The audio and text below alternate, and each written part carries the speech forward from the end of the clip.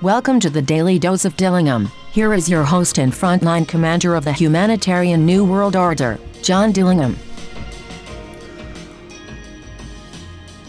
What's up, everybody? Welcome back to your Daily Dose of Dillingham. This is your host, John Dillingham, three-time published author. You can find me on Amazon.com. Just search John Dillingham or Google John Dillingham Amazon, or visit my website, di11ingham.com. You can also find my books for free in the Tampa-Hillsborough County Public Library system. Hope everyone's doing good today.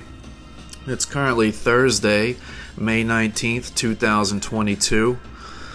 Hot as hell down here in Florida, guys. I think I slept 15 hours since yesterday. That's why I didn't do the podcast yesterday.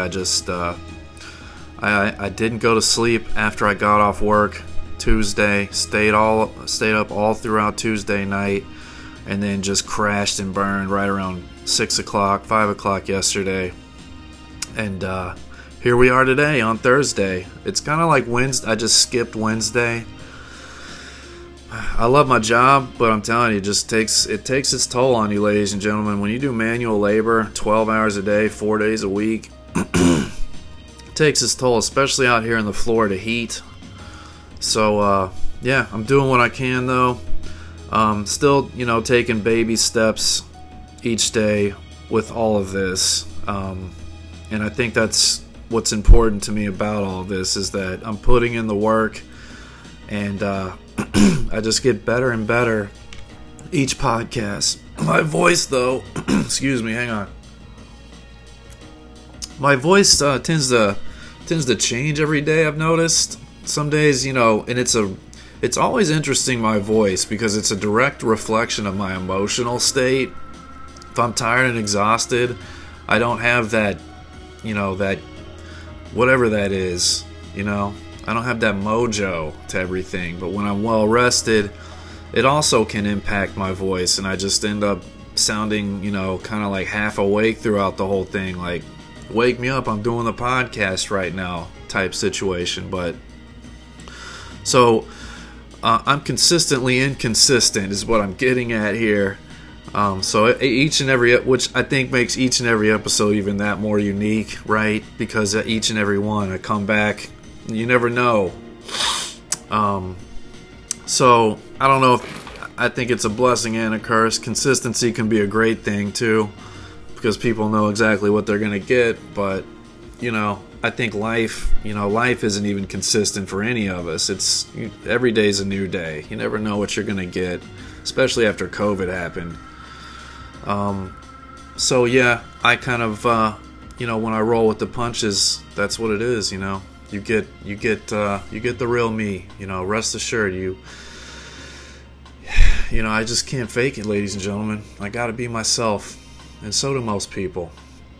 So with all that being said, again, let's all try to have a great Thursday leading into Friday. And I'm going to get into some headlines here, courtesy of Google News. I was just watching this in the other room with my pops. Biden welcomes Finland, Sweden to join NATO as Turkey balks. This is Reuters 25 minutes ago. Turkey to block Sweden, Finland NATO bids over home to terrorist claims. Okay, I didn't see that part of the whole thing.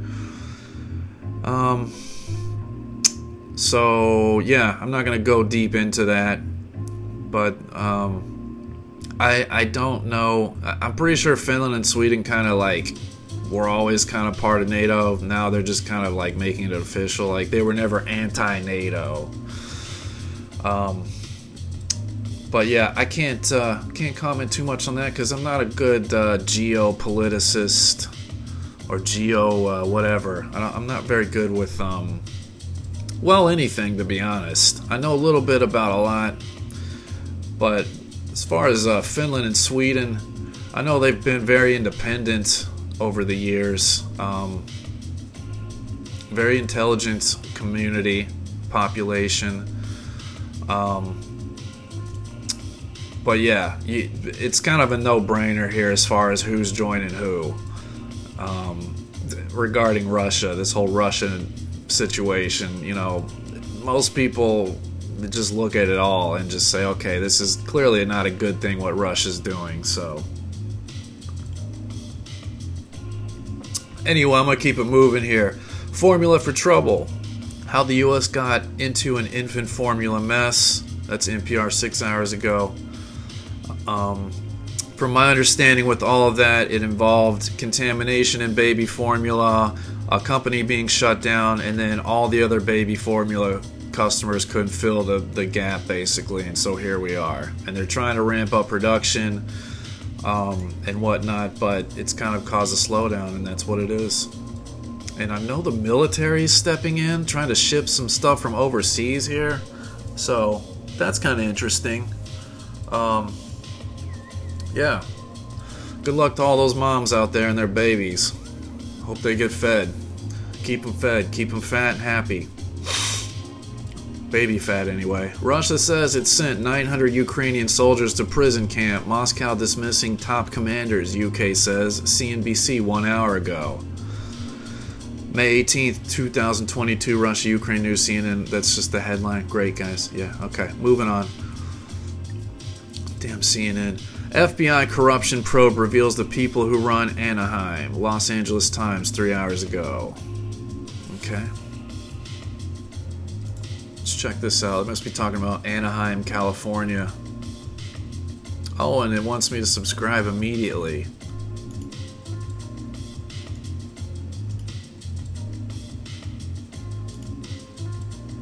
Okay, can't read about that. Oh wait, here's a CBS Los Angeles. Maybe this is there's a video here. Let's see what we got. I want to press pause on the music and get into this. City Council members, they're now asking the mayor to resign. Their formal letter comes after the FBI made public a recorded conversation of the mayor allegedly trying to extort $1 million as part of the sale of Angel Stadium.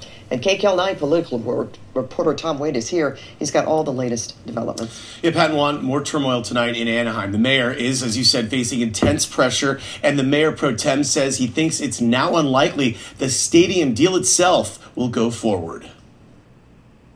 We need to start fresh, and that starts with the letter that I sent to the mayor asking for his resignation this afternoon. Anaheim Mayor Pro Tem Trevor O'Neill sent a letter to Anaheim Mayor Harry Sidhu formally requesting he step down. Sidhu is accused of trying to extort $1 million to help finalize the sale of Angel Stadium on city land to team owner Art Moreno's development company. Tuesday, a judge put a 60-day hold on the sale at the request of the state attorney general. This information came as much of a surprise to us as it did to members of the public. Completely unprecedented, absolutely no knowledge, and this is a personal issue with the mayor that appears to have happened completely outside of the business of the city. According to court documents, an FBI agent was able to get the cooperation of an associate of Sidhu to record conversations with him. In one conversation, Sidhu says, because I've said you got to at least minimum of $1 million to come up with my election. They have to. And of course, you know, if Angels Stadium sale would conclude next year, if it is approved, hopefully, we'll push for them at least have $1 million. You know, for the Angels representative to say no is bad. The FBI says in the court documents they believe Sidhu solicited the $1 million to finalize the stadium sale. And the FBI says Mayor Sidhu leaked confidential information about the sale to Angels team representatives. No one from the Angels organization or Mayor Sidhu has been charged with a crime. If I were the mayor, I wouldn't be sleeping well at night. Scott Tenley is a former federal prosecutor. Remember, Tom, this isn't the whole case. This is the tip of the iceberg. This is what the FBI showed to a judge to get the warrants. There's likely dozens of other conversations back there. They have scores of records of subpoenaed documents. Okay, well, enough of that. We can clearly see that the mayor of Anaheim, California has screwed himself. Yeah. Don't try to extort money, ladies and gentlemen. Never a good idea. Especially if you're in a government position. That's definitely corruption. Alright, let's keep it moving here. We'll do a couple more. Here's my recommendations. Tesla cut from S&P 500 ESG index And Elon Musk tweets his fury. I don't know why it was cut out of the index. This is from Reuters. Let's see if we can read this. Good God, it's a long one. I'll read the first few paragraphs here, get the gist of it. An S&P Dow Jones Indices executive told Reuters on Wednesday it has removed electric car maker Tesla from the widely followed S&P 500 ESG index because of issues including claims of racial discrimination and crashes linked to its autopilot vehicles. And Tesla CEO Elon Musk responded with harsh tweets including that ESG is a scam. In its changes effective May 2nd, the Sustainability Index also added soon-to-be Musk-controlled Twitter and oil refiner Phillips 66 while dropping Delta Airlines and Chevron Corp, according to an announcement. May 2nd. That already happened. Maybe they meant June 2nd? I don't know. The back and forth over index changes reflects a wider debate about the metrics used to judge corporate performance on environmental, social, and governance (ESG) issues, a growing area of investing. Tesla has become the most valuable auto industry company by pioneering EVs and expanding into battery storage for electric grids and solar power systems. Factors contributing to its departure from the index included Tesla's lack of published details related to its low carbon strategy or business conduct codes, and said Margaret Dorn, S&P Dow Jones Indices head of ESG Indices for North America, in an interview. Even though Tesla's products help cut planet warming emissions, Dorn said its other issues and lack of disclosures relative to industry peers should raise concerns for investors looking to judge the company across environmental, social, and governance criteria. You can't just take a company's mission statement at face value. You have to look at their practices across all those key dimensions, she said. Tesla representatives did not immediately respond to questions. The company has previously called ESG methodologies fundamentally flawed. Musk tweeted that Exxon is rated top 10 best in the world for environment, social, and governance. While Tesla didn't make the list, ESG is a scam. It has been weaponized by phony social justice warriors. I think I'll just leave it there. Yeah, it sounds like more politics leaking into our markets, ladies and gentlemen. We've seen this a lot. This is a growing need that we have to basically find a way to eliminate political practices. All these politicians that have Exxon, for example, this would be something, obviously they're not good for the environment, but they're at the top of that list. So yeah. Anyway, next headline. Canoo CEO reports of our death are greatly exaggerated. Make this the last one today. Last week, Canoo released scary first quarter earnings report saying that there is substantial doubt that the company's ability to continue is a going concern. That had me a little concerned. I'm rooting for Canoo and its clever truck designs. This week, I spoke with Canoo CEO Tony Aquila, who promised me the company is not going anywhere. Aquila expects Canoo to be alive in 6 months, in 1 year, and hopefully far beyond. The CEO says he's perfectly happy to get last-minute financing to keep Canoo going. In its earnings release, Canoo said it had $104 million in cash or cash equivalents on hand at the end of the first quarter after spending $140 million in the same quarter, along with $600 million in accessible capital. Just-in-time capital is part of Aquila's personal philosophy. He told me, "I love that anxiety because it makes you not wasteful," he says. "My father used to say having a full pocket of money should be spelled F-O-O-L. I like pushing that intensity into the teams. They innovate better," he said. He also pointed out that just-in-time money has less of a diluting effect on shares. "In the end, I think you have less angry shareholders," he said. As it stands, Canoo is going full speed ahead with final testing on the LV lifestyle vehicle.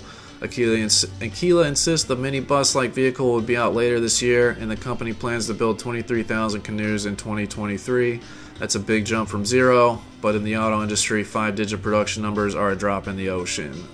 Aquila says that's the point. Canoo wants to offer realistic projections, differentiating itself from a landscape full of electric vehicle startups, making outlandishly exaggerated promises. Alright, so he's saying not to worry about it. I really wasn't to begin with, especially since the headlines kind of seem to come from websites I didn't recognize. But yeah. Alright, let's check out some prices. Speaking of the markets here, VIDT is at the top of my list today, 15.92% increase to 20 cents. XDC is close, or as a second, 10.09% at 0.046 cents. Manacoin 9.79% at $1.13. Litecoin $9.472. Roblox $35.43, 8.85% increase. VET 3 cents, 7.85%. A lot of big increases today. Let's not forget though, going down this list, it's still pretty much trading sideways. It just looks good because we had a big drop yesterday and the day before that. So got to keep that in mind. That's not to say that things aren't looking up. I think we will have a big shoot up here soon and everything. Well, quite frankly, because if we go any lower, we're getting into some price points that, yeah, shouldn't be happening. Also, usually every major tank like this has a big bounce back. So, we'll see. That's all I got for today, ladies and gentlemen. I'm going to go relax and try to just chill the rest of the day. Do a little things around the house. Hope to see everyone tomorrow.